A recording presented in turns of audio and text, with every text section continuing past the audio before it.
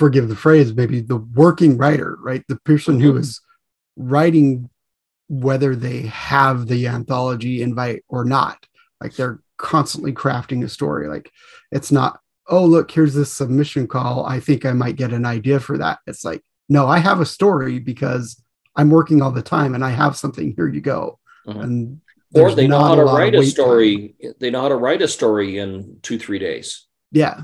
And I'm not I'm not making them sound like hacks. I write a story in 2 or 3 days. If it takes longer than that, it's not cost effective because you only get paid a couple $100 for a story. So if it takes you 3 weeks to write one, you're not doing a very good job of paying your bills. But right.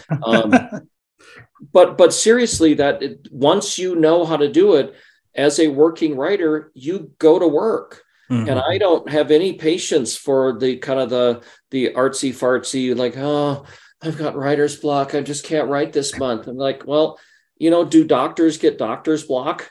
Do lawyers get lawyer's block? Do teachers get teacher's block and they don't come to work? Bankers don't say, I just don't feel like handling money today. Well, no, it's your job, damn it. Go to work.